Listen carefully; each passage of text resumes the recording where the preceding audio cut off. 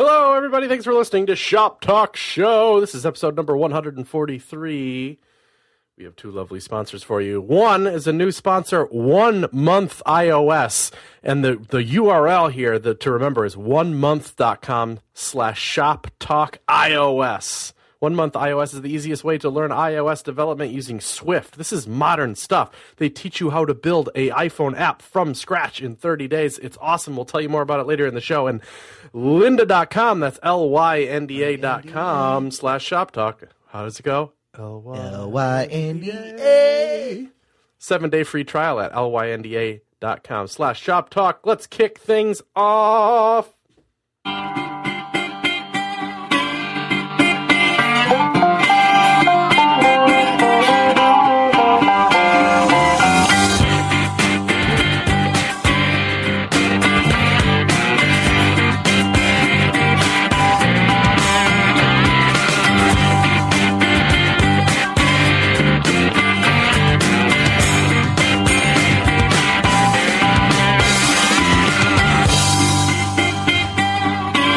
Hello, dear listener. You're listening to another episode of the Shop Talk Show. I'm Dave Rupert, a sickly Dave Rupert. Aww. And with me is Chris Coyer. That's the, hopefully, it just doesn't take a lot of energy to podcast. Hope your voice will hold up through this. Yeah, it just means everyone's going to sound like a raspy old man who's smoked and drank whiskey his whole life. Say, I hope you feel better, son. Real soon. I do declare. You do not want to be coughing up phlegm. That is non-standard body activity. I do declare our listenership did not pay for this type of raspy voicitation. Is that a word? I'm doing really bad. Hey, I should have had a lot of NyQuil before the show, but I did not. You can't go back in time. This is a special kind of show. It's a rapid fire show. And as such, we try to get into the Q&A as quickly as possible and always fail. So that's what's happening now. It's the stage we're in, you might say. Oh, yeah. So we'll get into the Q&A. First question comes. This is a errata-esque, but go ahead. Because I think we mentioned this in a previous episode, and it's related. Yeah, okay. So Steve Schwartz writes in, a question about responsive images. I just came across this CSS approach about to specify a focal point of an image in the browser and resize when it's cropped and adjusted to a specific point. And there's a link to Adam Bradley's GitHub, and the repo is focal-point. It doesn't solve the problem of sending large images to low bandwidth devices, but it does seem to let you automatically keep the interesting part of an image in view on many devices. What do you think? WDYT. Yeah, I just think we mentioned this before. It was the idea that one of the ways that, there's the whole idea of responsive images of, sending different images to different devices, and we've talked about that a billion times. But then there's this other idea of that you don't necessarily need to keep the same aspect ratio or even show all of the image at viewports of all different sizes. And if so, meaning that you might crop some off the top or the bottom. Maybe, not always, but, maybe that works for your publication. Maybe it's just the deal. And there's a picture of a little girl holding a rose, and you want to make sure that the rose is the point, and maybe it's towards the top right of the image or something. You would want to make sure that the top right isn't the place where it starts cropping when you do that. So I guess this is a library or technique or something that allows it so when you resize and if you're going to go that cropping route, that it makes sure that the rose is the focal point and it crops from edges away from that. Mm-hmm. So I don't know. I just wanted to point it out because I think we talked about this in the past and didn't link anything up in specific and didn't have a solution for it really and whatever. Yeah, and there was also a jQuery one as well. I gotta think this is sort of a solved problem, from like an image magic kind of perspective. So maybe somebody who's super good with image magic can tell us if there's some sort of API or something for like image magic focal point. Oh no, Matt, are you Googling too? I'm Googling. No, nothing. No, Not really. Yep, nope. Anyway, I'm very. Seems like doing it client side or anything like that is kind of the rough way to do it. But maybe there is an option. So, all right. Looks pretty good, this one in there. I just wanted to put this question out there. Steve was just saying, hey, there's this thing that exists, and I don't see any reason not to endorse it, and no reason that it can't work in conjunction with responsive images techniques. Yeah. These things can work together. Zach Wolf writes in, I am working on a refactor of a site I built a while ago. In that site, I'm loading a font file just for the logo, which seems like it might be unneeded page bloat. So presumably the logo is text, and the font file is a particular font that logo is in, and that's the only place he uses it on the whole page. My question is it worth the time subsetting a font for only the characters I need, or would a better approach be some sort of accessible SVG? So the point is he's trying to be really responsible and about this. It seems to me that you wouldn't load a whole font, even if it's subsetted just for a logo. That seems like pretty extreme. Yeah. Even if, my general opinion is like, for putting a logo in an icon font is breaking the purpose. I mean, you can totally, but that's a different territory. That's where my mind went when I first read this too, but I think that's not what he's saying. I think he's just saying, like, I'm going to make a font that only has the letters D-A-V-E in it, and then my logo is just going to say Dave in that font. Oh, okay. So just subsetting the text for that thing. I would just make an SVG and do an outline, and I bet you come out better.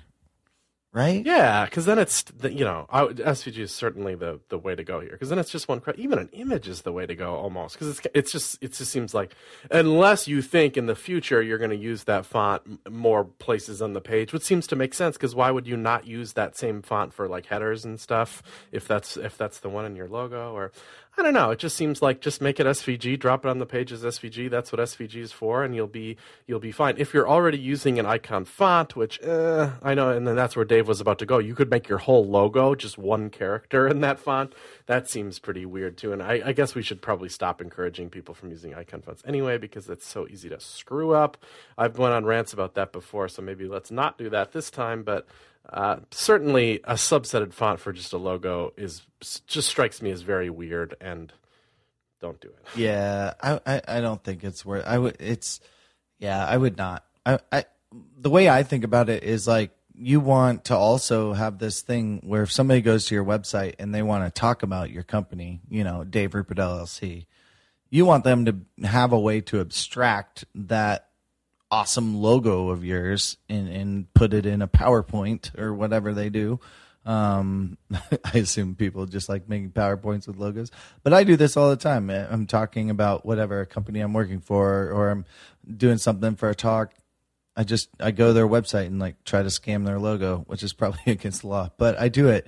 And, and I'm just trying to like find the quickest way. And if it's like some custom font you made, it's like, well, I can't do that. I could paste with styles, but that's not going to look how you wanted it to look. So some sort of portable logo is kind of good. So, and if it was SVG, I could even an inline one or a SVG use element kind of thing, I could figure out how to get your SVG to show up for me. So, yeah, anyway, that's what I would say.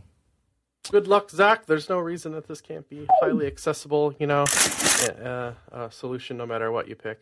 I'm going to do a sponsor right away. Early in the show here, they just jumped in at the last minute. So thanks very much for filling this spot for us. 1 month, and it's like the best fit ever for Shop Talk Show, I think.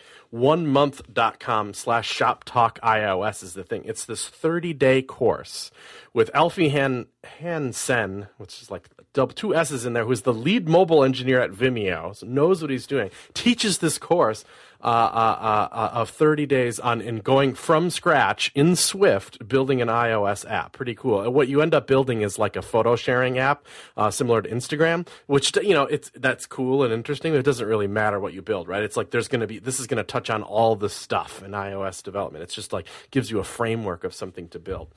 You get one-on-one live support. You get to meet with your instructor and do this. So this is like taking a real class, and you have unlimited access to email support as you do this.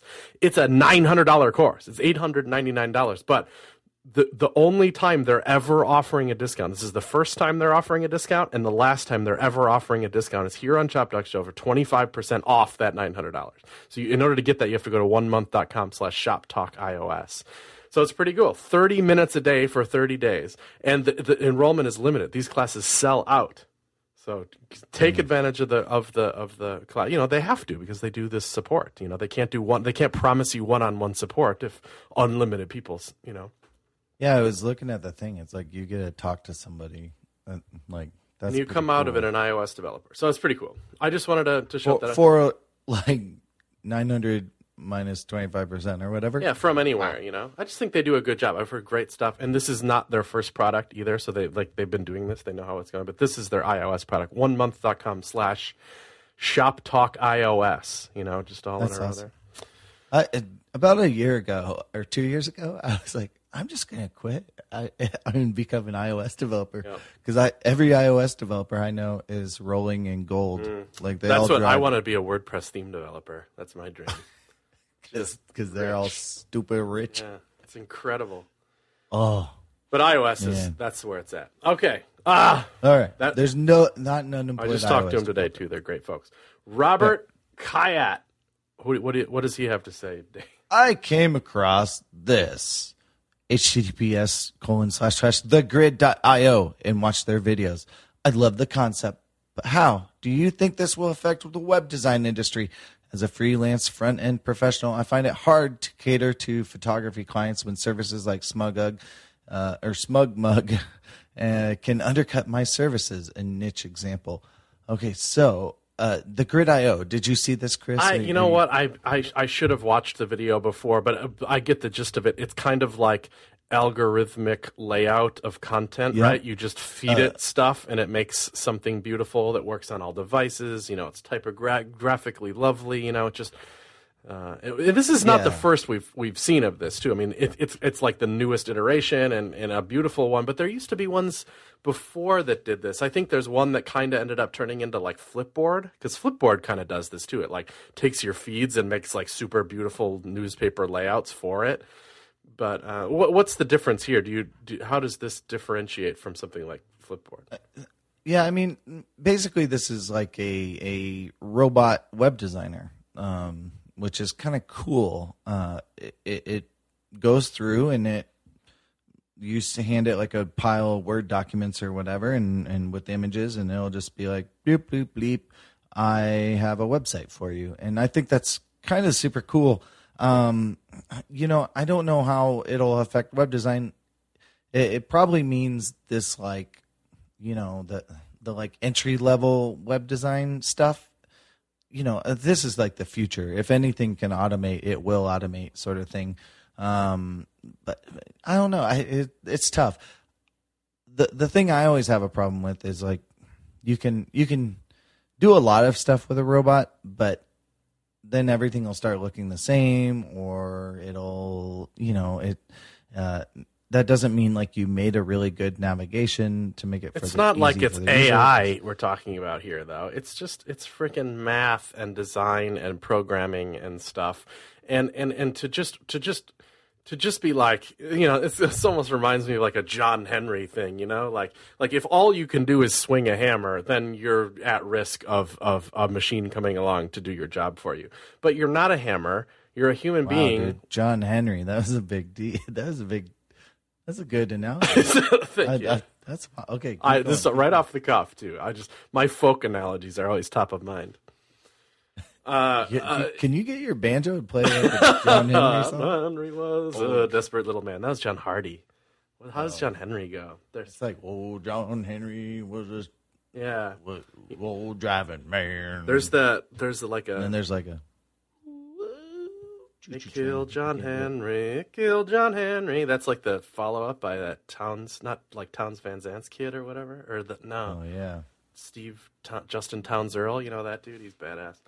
Okay. I don't even remember what we were talking about. So yeah, so the grid will like do an algorithm. It's like a robot web designer, and I think it's kind of cool. I'm curious to see what it does. You know, I think what's probably like more likely is, you know, this tool won't be. I mean, I wish them the best, obviously, but it seems like somebody like Adobe or something would be interested in this product to like, you know, you give it a bunch of assets or something, and then it'll spit out a website for you. They're in the kind of tools thing.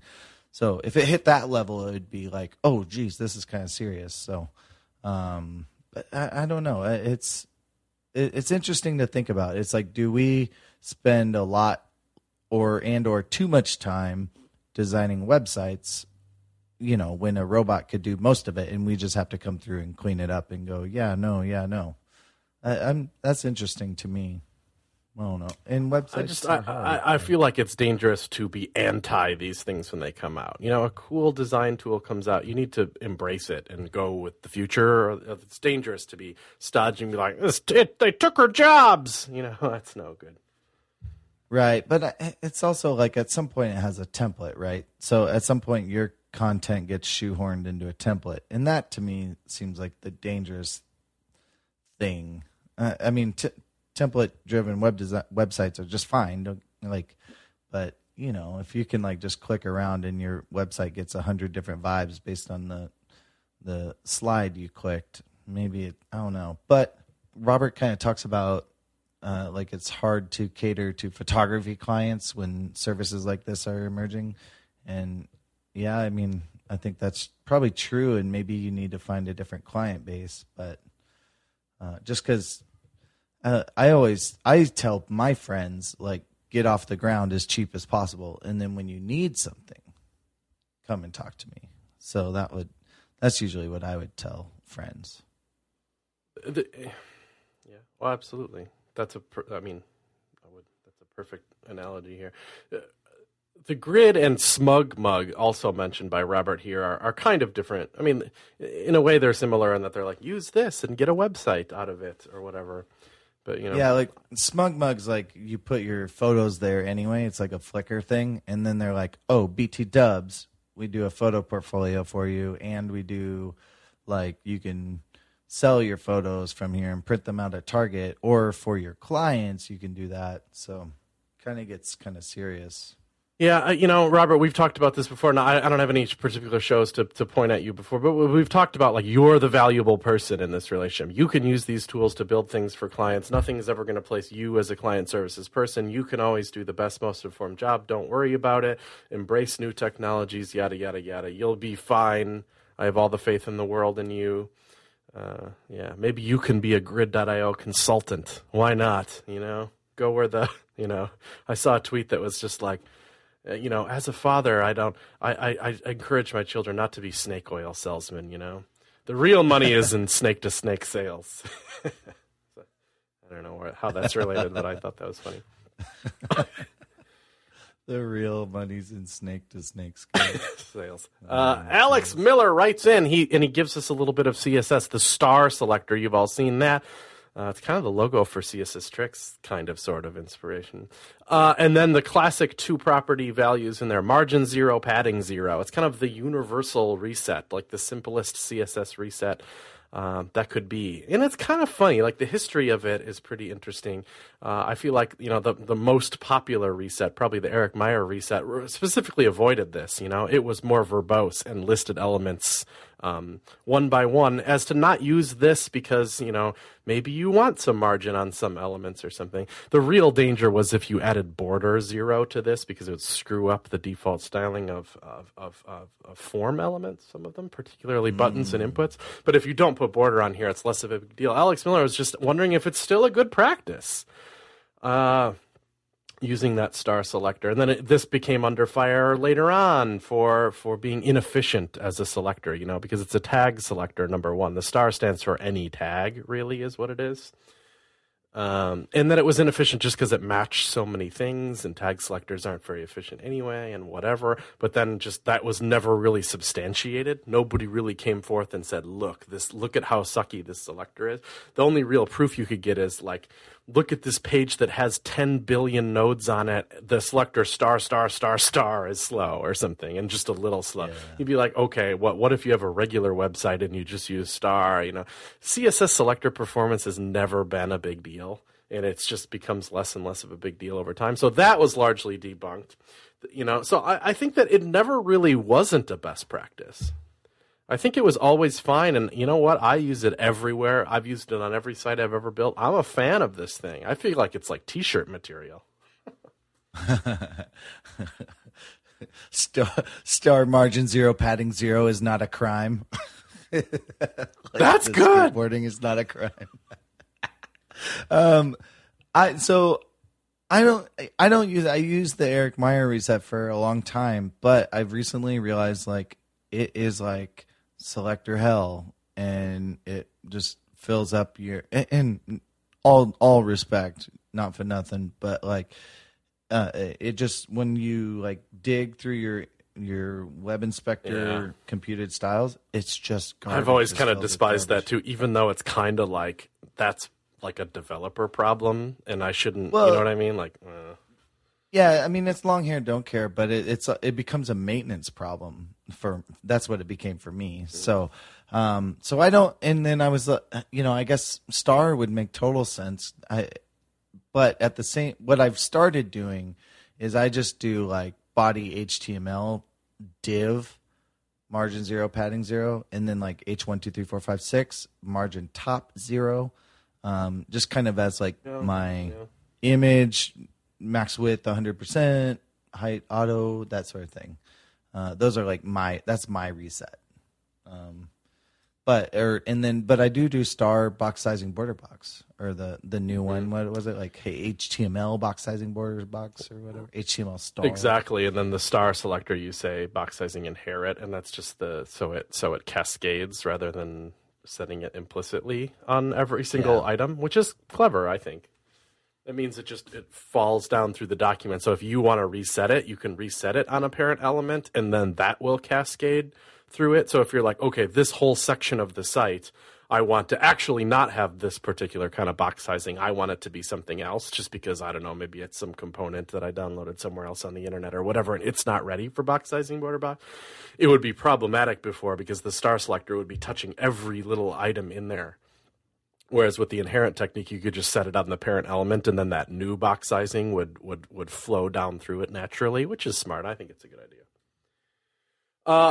We've gotten a little bit away from Alex Miller's thing, but just don't worry about it. That's a perfectly fine selector. It's Chris Coyer approved. Nice. Star margin 0, padding 0. Not a crime. I would look at normalized CSS, like the file. That's what we didn't talk about there. Like look through that. That's kind of been my go-to. That for me is like my HTML5 boilerplate. That's like my starting point. And then you modify those things. And it's got convenience things like font size adjust.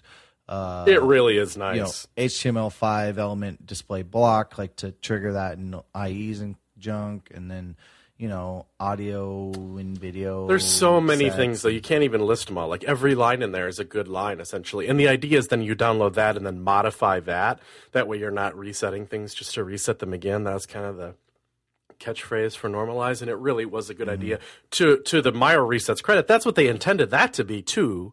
It just really wasn't set up for that, like all the selectors were all smashed together. So it didn't really encourage you to be like, oh, I see, there's not a lot of compound selectors in normalize. There's a few, but not really that many. And it's kind of like, it looks like the beginning of a normal style sheet. I don't know. Yeah. I mean, I think, I for me, it's like normalize for something that's a big deal, that's going to be big, but like star margin padding 0 is quick and dirty and probably going to get you there. It could go to production, no problem, but that's what I would say. Okay, let's do another one, Chris. Let's do that. Nate Cornelius writes in here, DDoS attacks are becoming more and more common these days, and I've recently had the privilege of dealing with one myself on my client's WordPress site. I was able to repair the damage, but I don't know for sure how the hacker got in. I'm wondering what your experiences are with these types of hacking attempts and what methods used to secure your sites and servers from DDoS, specifically for WordPress sites. I think I sense a slight bit of confusion here. When I read repair the damage, I was like, that seems like an intrusion, like they were able to access some of your files, like your database was screwed up or theme files were screwed up or something. That is a different type of attack than DDoS. DDoS is dedicated denial of service, I think. I'm not an expert here, but the deal with those is there's a ton of computers out there making requests against your server, so many, in fact, that your server cannot handle it, and it goes down, and it just sustains. They just keep doing it, and it's a very difficult thing to fight against. Servers just, there is no wonderful way to handle too many requests incoming. It's just kind of one of the fundamental ways the internet works. And, it's hard to filter out those things. I don't think there's a WordPress plugin you can install to fight DDoS. It's just it's just not going to happen. I've heard that Cloudflare does a pretty good job of helping you fight against them. So that's kind of like a CDN-esque thing that sits in front of your site that I've heard nothing but good things about.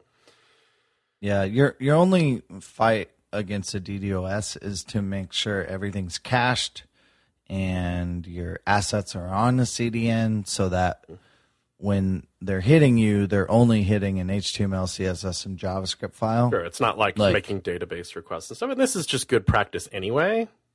Yeah, because I mean, a DDoS, it could have been a bona fide attack, and I'm super sorry, but it also could have been you had a memory leak in your WordPress, and because those two things look the same. I mean, we had an issue where if Trent or I's website got more than 1,000 visitors, in an hour, it would fall over, and it was just we were running out of memory because of some dumb plugin we installed, and so.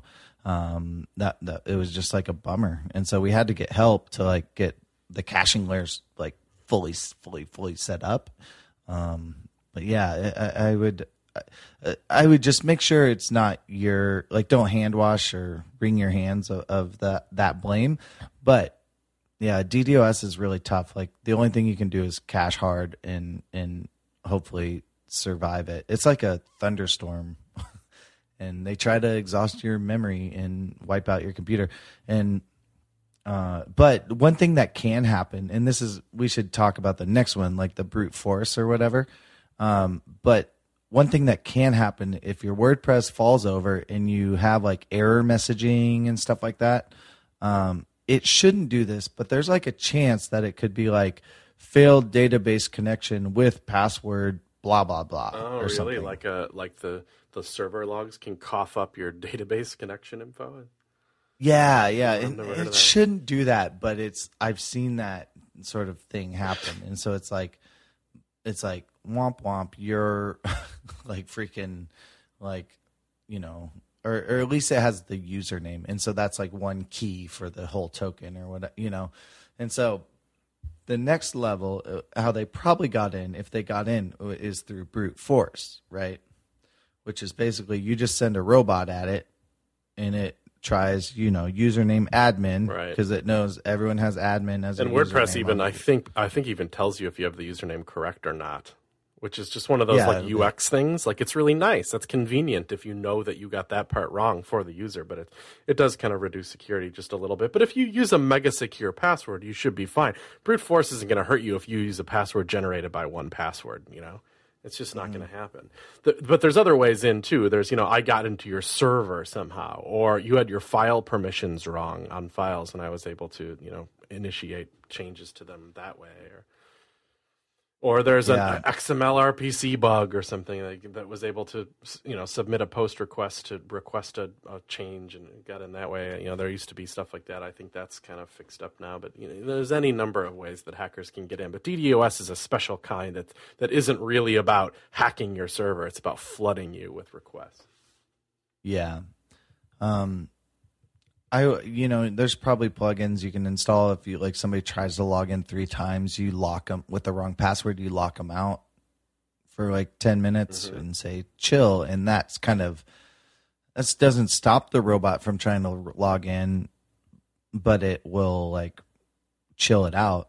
And the whole thing is time, like to crack a 40 character password or something like that. But what if your client only has a 6 character password? To crack like a 6 character password, that's like a day and a half of computing or something like that. And then to crack a 40 character password, that's like the rest of your 10 life. years or something. And so that's the thing, is you just got to kind of, I don't know, just kind of, and if you do that like lockout, then it takes more time. And so that's better. Indeed. I use a CDN and all that stuff, and I use Securi as well, which is a firewall kind of thing that does some of those lockouts, which is pretty useful for both the server and for WordPress itself. I have been hacked before, like a few things. Like I had a friend he's like a QA guy, and he turned a robot on this forum I was managing. He like just unleashed this like whatever, like fake chatbot on this thing, and like it was thousands of messages within a few minutes, and I was just like, what the crap, it was terrible. My servers were going down. That stinks. You just have to kind of figure out workarounds. And then I've also been hacked. Like we made this client site, and then like we were like, yeah, sure, this seems secure, and then like all of a sudden it's like, you've been hacked by the Iraqi Liberation Front or something like that. And it was just like, oh man, just big, propaganda on our page. And so it stinks, and you have to like clean it up. So make sure you have backups too. But yeah, I don't know. I think using open source for us has been a big help, because if there's a security issue, people are usually, it's kind of what is the open source mantra? Just like 1,000 eyes. What? I'm gonna Google it because I'm interested. Given enough eyeballs, all bugs are shallow. That's even better. That's from The Cathedral and the Bazaar, really good read on open source, written in 1999, kind of pre-web. It's actually about open source of email clients, like terminal-based email clients. It's really good. Yeah, so given enough eyeballs, all bugs are shallow. It certainly relates to the WordPress situation, because there's a lot of eyeballs on it, and it's a classic. It's the same, Mac versus PC thing too. Everybody was. Macs don't get bugs, but then the real reason for that was that, if you're a person who makes bugs, certainly the market for you is a lot more lucrative on the Windows side. So that's why it's just that way. And that's the same kind of thing with WordPress. WordPress sites are attacked more because it's easier to write scripts that will be more bang for your buck, even though they tend to be more secure than anything else. That's what I was kind of trying to get at when we were talking with talking with Bastian about Kirby and stuff. Kirby, I'm sure, is great. He's a genius guy. I can't wait to play with Kirby or whatever. But I feel like if the whole world were compromised of Kirby sites, that it would have a similar problem too. There'd be people trying to mess with the scripts of Kirby, or there'd be people out there that just suck at file permissions, and they would screw up, and they would have access to these scripts, and they'd be running them and messing with people's sites, or the files that Kirby was generated had the wrong file permissions because of weird server setup, and people were able to affect them too. Like, it would be a bigger target, so people would do it. It's just, that's the case here too. It's quite the tangent. No, I mean, it fits in. It's relevant. Okay, good. Don't worry. Oh, yeah. I'm trying to think of, what there is a big move towards SSL on everything. Have you kind of been following that, like Ilya Grigoric and all that? It's Google's kind of advocating to SSL everything or GTFO, because like that's maybe like one of the simplest things you can do to. It's weird timing for that, isn't it? Because it was kind of like it comes off the heel of two very major problems with SSL certificates, where if you were SSL, it was like more dangerous for a hot minute there. Yeah, what was it? It was like Heartbleed. Yeah, and then another one after that. Monkey face or something. Definitely monkey face. That's it. Yeah, and then like Google's like, we're writing our own SSL, boring SSL, and like how many of us like front enders who like, I don't know, making things spin around in CSS are like, yeah, tell me more about SSL handshakes because I'm super into that. Like none of us. So I don't know. We should get a security dude. We should. It would be interesting. Like, what does the world look like when we're 25% HTTPS? You know, like, is it a world of like where there's so many errors being thrown for non-secure content that we stop thinking about it, and then that's like a worse world. Like, and then it's like Boy Who Cried Wolf, security errors. I know. Alex Sexton, friend of the show. He has done a lot of security stuff because he's working at Stripe, and Stripe obviously has to be a little bit secure with their protocols. So maybe we could get him back on the show and talk about kind of what he's learning about security. Anyway, send us your security questions and we'll put a show together. We'll definitely answer them. Yeah. Here's don't use password 123. That's my security tip. Here's somewhere where you could learn a little bit about security. I just ran a search on their website just for fun. lynda.com /shop talk. If you go to there, it looks a little bit different than their normal sign up page because all the little buttons say try it for free instead of sign up now or whatever it normally says. So you can pick any one of the plans and you get that plan for free for a week where you normally don't get that if you don't go to the lynda.com /shop talk URL. So definitely go to that URL to do it. Anyway, there's so many courses on there. I have a WordPress course on there. I look at the courses every single week. There's just shooting out courses on there. There's so much, because they're so big. It's a big company. They can pay lots of authors, and it's kind of a cool thing, actually. They fly you out. They have these soundproof booths. I remember when I did my course, I sat down in this chair, and the chair is like so well oiled that it makes like no sound. It's like you're sitting on a cloud because that's like the care they put into recording these courses. They're so high quality. But I was looking at some courses they just released. These are brand hot off the presses. InDesign Typography dissects the anatomy of a typeface and defines the vocabulary of typography using practical real-world examples in InDesign. Writing for the web. Get practical techniques for writing for the web, including tips on front-loading content, avoiding jargon, keeping your content up to date. Selling on the Amazon marketplace. Sell and market your products on Amazon using the online retailing giants marketplace for third-party sellers. I don't know anything about that. It would be totally interesting to list through that. It's kind of like it's an eBay too. I always kind of knew that, but I don't really understand how it works. I could totally learn it through there. All this stuff related to all the stuff we do, but of course they have all the stuff that we talk about on Chop Talk Show here too: HTML, CSS, JavaScript, CMSs, backend languages, all that stuff you can learn. lynda.com /shop talk. Thanks for sponsoring. Let's do this one. Christian Kramer. He's talking about SVGs. So it's kind of like, he says, I've recently started using SVGs instead of an icon font. Good, I support that. However, I'm still struggling with the right technique. First, I tried with the use technique like you describe in your article, but I think it's not the answer to everything because these decorative things like you use for the tabs on CSStricks.com shouldn't go into your HTML. They should remain in the CSS because they're a background image essentially. That's what they look like if you go like them. Secondly, you can't access these use SVGs with JavaScript, which is also quite of a bummer. What are your thoughts on that?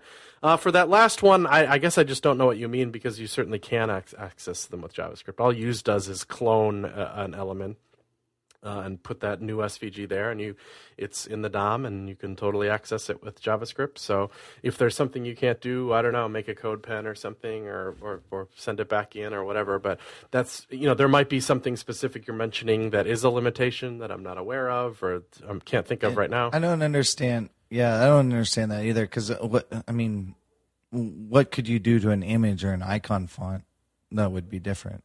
Like, yeah, I don't know. Make make it. I'm sure he has something in mind, so I don't want to discount it off, right? And then, but he's saying like, how I'm using them on CSS tricks for the tabs up there. It does kind of feel like a background image, but really, that's just. I feel like it's your mind playing tricks on you a little bit. It's a little bit like an icon, An icon just can be just a visual signifier of what that kind of thing is. If you have a follow me button with a little person with a little hand holding up, is that bad? Isn't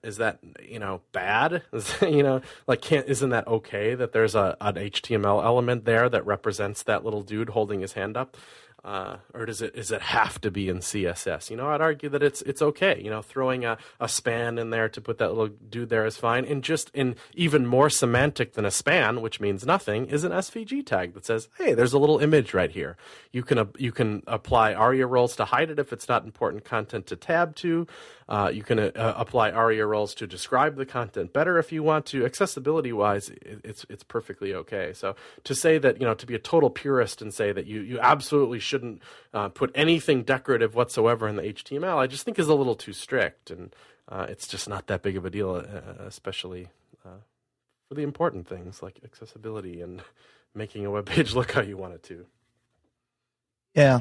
This was your old version, like just prior to your recent release. Is that right? No, it's the current one. If you only see the tabs if the browser window is fairly wide, and then it. Oh. Have you seen that? They look like tabs that I don't know. Oh, like the curved slope. The curved slope, and that shape is trivially small amount of SVG, and I can just repeat it over and over and over. I can say use 5 times in a row. It doesn't replicate any code. And I can apply different background colors to it as I have there or whatever. So, you're right. There is an SVG tag in the markup for each one of those tabs. Just like there's an HTML tag in the markup for the magnifying glass above there. That's an SVG. And there's just, there's sometimes things on pages have HTML that represents them. I take the point in that, like, a lot of times backgrounds are applied via CSS that are just decorative because they really are truly just decorative and hold no meaning. And you could probably classify these tabs as such, but I don't know that we need to draw a line in the sand and say that everything like that absolutely is not allowed to be in the HTML whatsoever. I do declare. Especially since you use the content image as decoration. That's what an icon next to every button in the world is. Yeah, I mean, if you're like, you would add if you're using an icon font or something, you'd have to use some kind of element. You absolutely have to. There's no way to use an icon font as in just CSS. At best, you'd have to inject it with CSS content, which is, I guess, that's CSS, but it still ends up being content, and you need an HTML tag to put it there for the most part anyway, so that you can use the proper ARIA attribute to hide it. Yeah, it's. I mean, I wonder if you could do it with a background image just to make everything right in the world, but then you can't have different colors, right? So the reason I went with use is because then I can just use the same one over and over again, but style it differently in CSS. Now, it's not that big of a deal. I could have made 5 different versions of these tabs and put in, data URI'd them and put them in my CSS. And we've learned in the past that doing that is actually fairly, it bloats the size of the .css file, but once it's gzipped, because they're so similar of long strings, they will actually gzip pretty well, so it's not something to worry about because the only thing that's changing is one little fill color. The hex, yeah. So it's pretty efficient, but I like the use technique. I'm using the use technique all over the site for everything, so why not make this a part of that system? Then it's all one system, I'm not like above critique here. I take the point, It's just like I don't feel like I'm like offending the universe here. I don't think it's just it's a disaster here. If we want to talk about what's good for the entire web or whatever, maybe. Yeah, I mean, an inexpensive way to get this to happen, and I think it's clever. So, I think lighten up just a bit unless you need something. I mean, you would have trouble if your navigation was like being generated by a content management system, maybe, or something. But maybe you're already doing that. Right back in, Christian. We'll talk about it. What do we got here from Brody Austin? Next question. Brody writes in, I have a question for you about overriding inline styles in a content management system. I have a situation where people are creating and editing content in Google Docs, then pasting content over from to the CMS. Sometimes Docs behaves and doesn't include a bunch of inline styles. Sometimes it isn't so nice. So this is the classic Microsoft Word.html. I'm sure this makes a lot of people just shaking their boots because it's kind of like gross. You know, like you're sitting on a site where people, who knows what's in those content fields, just copy and pasted insanity, I'm sure. You want to avoid that, like, there's that classic text area in all CMSs that's just like content goes here. And you just the ideal situation in there is it's so clean, it's just there might be a little bit of markup in there, maybe a couple of headers or something, but definitely no spans upon spans and div with class float left on style float left on it, like nasty stuff like that. And it's really not the WordPress or if you're copying and pasting content in, it's not Google Docs' fault, it's not Microsoft Word's fault, really. I guess we don't need to talk about blame very much, but they're trying to make sure that what you designed there lives on wherever else you put it. And it's just you being a bummer by putting it into a CMS where it's just kind of locked into that format forever. It doesn't really jive with the web very well. So the ideal is that you clean that stuff out. You put really clean content in that content area in your CMS. Really try to avoid the copying and pasting from Google Docs thing. Yeah. For me, it seems like an education problem. WordPress and TinyMCE, the kind of quintessential WYSIWYG editor thing, those have a paste from Word kind of sanitizer thing. So you put all your Word pastings in there and then it'll clean it up and sanitize that data. I think that's kind of super important. If you're they're just copying and putting muddy data into a blank text field or something, you may need to look into your programming language or your frameworks of choices way to sanitize HTML. And there's probably a way to just you don't get tags, you get spaces and colons and commas, and that's it. So there may be a robotic step that you have to do, or just in education, hey, notice, everyone, I'll train you, but if you're pasting from Word, use this little paste from Word button. And it's pretty ubiquitous, and people mess up, but again, it's an education issue. We've had to do that. It's hard, but it's tough. There's been a few attempts to make a WYSIWYG that's only allows bold and a few other. That's why I'm such a fan of Markdown. It's just make them use Markdown. It's guaranteed. My friend Zach over at South by Southwest did that. He mandated Markdown across the board, and everybody's life got better. So it was no pink text, right. No centered poems. And it's already it's lived through time. It's made it. There's not just some new language that just happens to seem like a smart idea. It's the one that the world has chosen. Markdown will live forever. Mm-hmm. And it's native support in WordPress, out of the box. Almost. Jetpack, but bingo bango.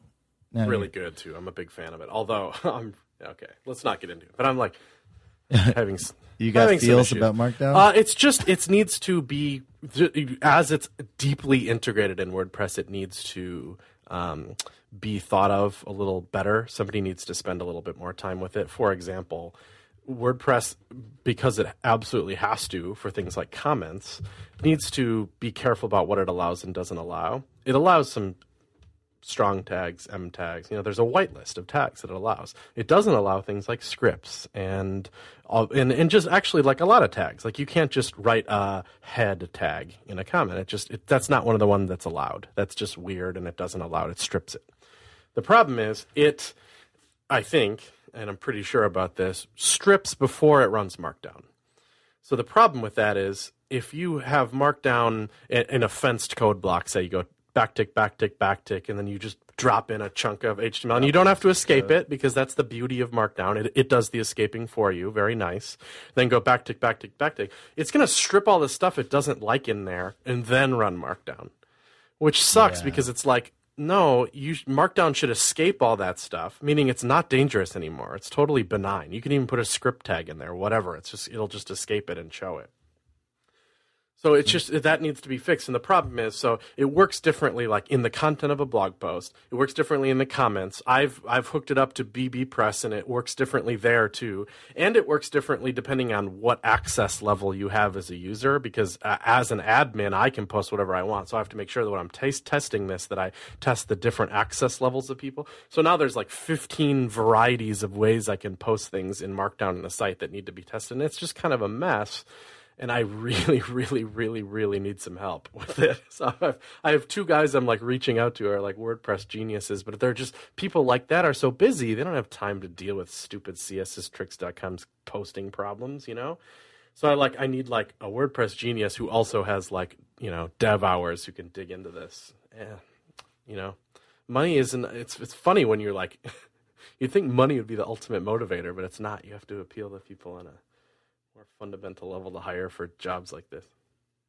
That's it, because you have to intercept the comment posting flow. Yeah, like I'm asking for some pretty fundamental changes here. And so even if people like fundamentally understand what needs to happen, it's like doing that in a really WordPress responsible way is yet another question. And should it be upstreamed, or is this just an esoteric weird thing that's just for CSS tricks? I mean, or what, I'm down with it either way. Of course, selfishly, I need it fixed for my site, but of course I would like it if these changes were actually indicative of larger problems in all these software products that could be upstream. That would be cool.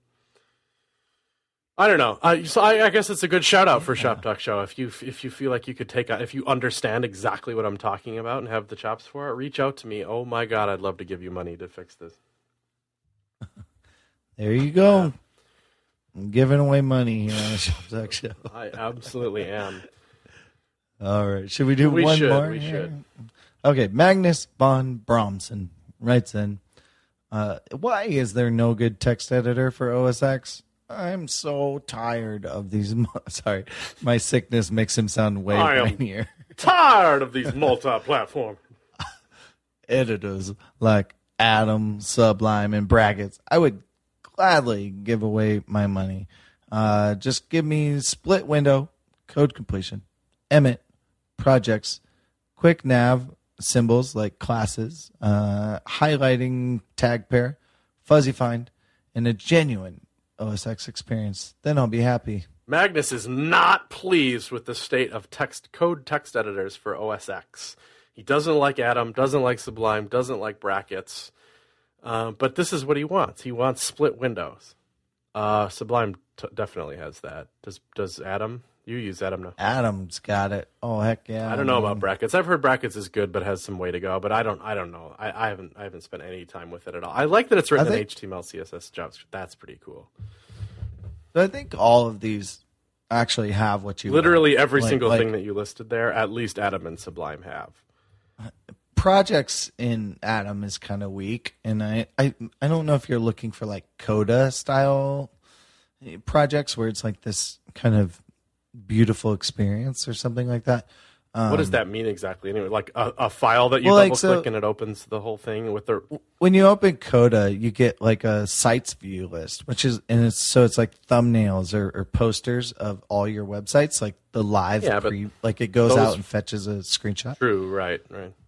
So that's it. I find that actually cool because you're like visually browsing your work, But maybe that's not what he wants. Maybe he just wants project configs and hides and stuff. But a lot of that's just kind of on you to have project config in that folder or whatever. But I know Sublime Text kind of has it. You can make like a project's like alias that you click and it opens up that project. But I think there's some per project, like if this project has different tab settings or whatever. I think that works in Sublime. I've never quite figured it out. I'm sure that's rudimentary stuff. I don't have that many projects, and the settings are largely the same across all of them, so I'm not that worried about it. But I think that all those things that you want are in those editors. I mean, maybe I'm not right. I mean, but I don't know. Yeah, I'm kind of wondering if you have like something else in mind. A unicorn or an ideal that could never be met by any editor. I mean, I'm trying to think of what like the native OS X experience would be that you're not getting, in some kind of editor. I mean, the native OS X that feel is real. Like I get it when Xcode, right? Like for example, I used Inkscape a little bit recently. Man, have you ever fired up Inkscape on a Mac? Not good. It uses this weird X11 something. It like synthesizes a totally different UI world. That's not. It doesn't use any native anything. So it's like GIMP under the hood. Or something is GIMP like that too, where it has weird file systems? Yeah, it just looks ugly. Yeah, like and whatever. If it produces amazing SVG, fine. I didn't find it to be particularly nice. And honestly, I think maybe we have a question about this. Maybe it's in this show, but maybe it's in the next one. But we are not going to finish all these, unfortunately, this week. But I've been using Sketch, and Sketch is sweet. Okay, so like Pixelmator and Sketch and those guys. Those feel very Mac-y native. For sure. And then like a Photoshop is a non-native. Yeah, but at least it uses the file, like native controls. Right. It's like a tweener, whereas Inkscape is 100% not there. I don't know, Magnus. I would try these Atom and Sublime and brackets again. It just seems like it's got all the stuff that you want, and they're not that un-OS X-y, Maybe try Coda. Yeah. I mean, if anybody's all in on Mac only, it's panic, Oh yeah, dude. Coda is I mean, Coda just released 2.5. I was thinking about trying to switch to it and just not use any of the FTP stuff, just try to use it as an editor, but I'm not sure if I get there. Do you get a good local sidebar? I guess you kind of do, right? It just seems weird how there's no tabs. They're just like weird documents up in the top. It's like different enough that I didn't take to it right away. Yeah. I mean, I would check it out. I just noticed, anyway, there's a Triforce in their UI, or at least their like video preview. So I'm curious about what that's about. Copyright infringement. Yeah. Hey, what's up? No, but my friend Matt Thompson works there, and so I'm like, dude, did you Easter egg me or no? But probably not. But I mean, this is like. I think it's going to get a lot better. In their little web preview-y thing. Yeah, it's interesting. I like it. But yeah, so I mean, if you want native, it's gonna be this, So that's your only choice, kind of, as far as I know. And they do, but they maybe don't have all the other features that you're looking for. But it does do split window. I think there's an Emmet plugin. Code completion in Coda is actually super good. It was really hard to actually move away from that, And quick nav symbols, they maybe just added that. So anyway, something to think about. Hopefully, Magnus, we answered your question. But I like Atom. I'm in Atom land. I love it.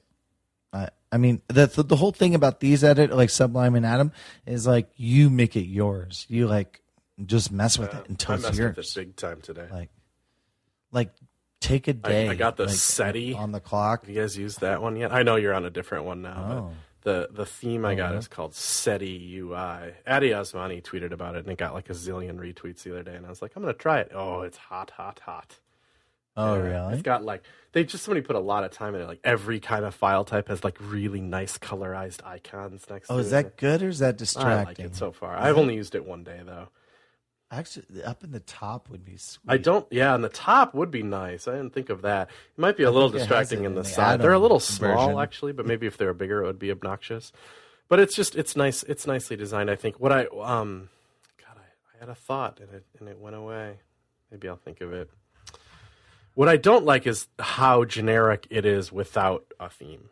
Like the Sublime Text 3 with no modifications at all is a little drab to me. Yeah. When the first time I opened Sublime Text, I was like, no. I was like, what is this garbage? This looks terrible. But I don't know. I'm on Atom, man. I like it. It feels native enough. I know it's like React and stuff. It's like a web view, but that's actually something I kind of like about it. I like that it's just HTML, CSS, and JavaScript that I use to write HTML. It makes me think that makes it a possibility that a true brackets comes to the web, and that's I'm just obviously a supporter of code editing in the web. I have a vested interest in that, so I want that to continue to be good. Brackets you can't use on the web yet, but I think you could. The technology's there. Yeah, and I think anyone who's like kind of trying that sort of thing is using brackets on the back end or like front end, middleware. Well, it depends. I mean, there's CodeMirror, there's Atom, and there's this apparently. Yeah. And brackets might even be based on one of the two of those. I'm not even sure. No, I think it was. Or is it custom? Shoot, it might have been a CodeMirror thing, but I think it was just like a hack day. Yeah, let's see it's what we can do. CodeMirror, and it's like, yeah, okay, which is cool. That's I don't know. Like it was a weird day at CodePen because we had to pick Atom or CodeMirror, and a lot of people like both ones. And I'm trying to. I think we made the right choice, and it seems to be playing out that well. Because it would be a rough day if we had to switch. Switch over to Atom for a render. Yeah. That's like a nightmare scenario. I get it though. Atom sometimes can feel nice. They have a little bit of a different feel to them, I think. It got an upgrade, so they switched over to React for their rendering and everything. Atom so did? It got an upgrade. We need to wrap up the show. The time is out, but I googled security, web application security. Got a Wikipedia thing, and the top security threats are cross-site scripting, definitely SQL injection. Path disclosure, like you say, they know the path to your my super secret admin site, and then DDoS is number 4 at like 5% of all attacks, and then 4% is arbitrary code execution. So they found a way, 6 to just they hit you on the head with a frying pan. It's a little more rare, but 1% of all attacks are frying pan related. Yeah. It's or piano falls from the sky. Oh, my wife poured hot bacon grease on my feet. Jiminy crickets. What was that? We watched that. You saw that football video today with the good God Almighty Joe. That was so great. Oh, whatever. Oh, these two Texan announcers announce a high school football game. It's worth watching. So, just for the accents. All right. Chris, we need to wrap this up. We'll talk to you soon, folks. I'll do Dave's thing where you follow us on Twitter. Follow us on Twitter, buy our products. Thanks for listening. We really appreciate you guys. You guys are the greatest. And keep sending in your questions. And buy products from our sponsors. They're great. They're good people. And you can learn iOS in a month and stuff. So do it. Yeah. ShopDogShow.com.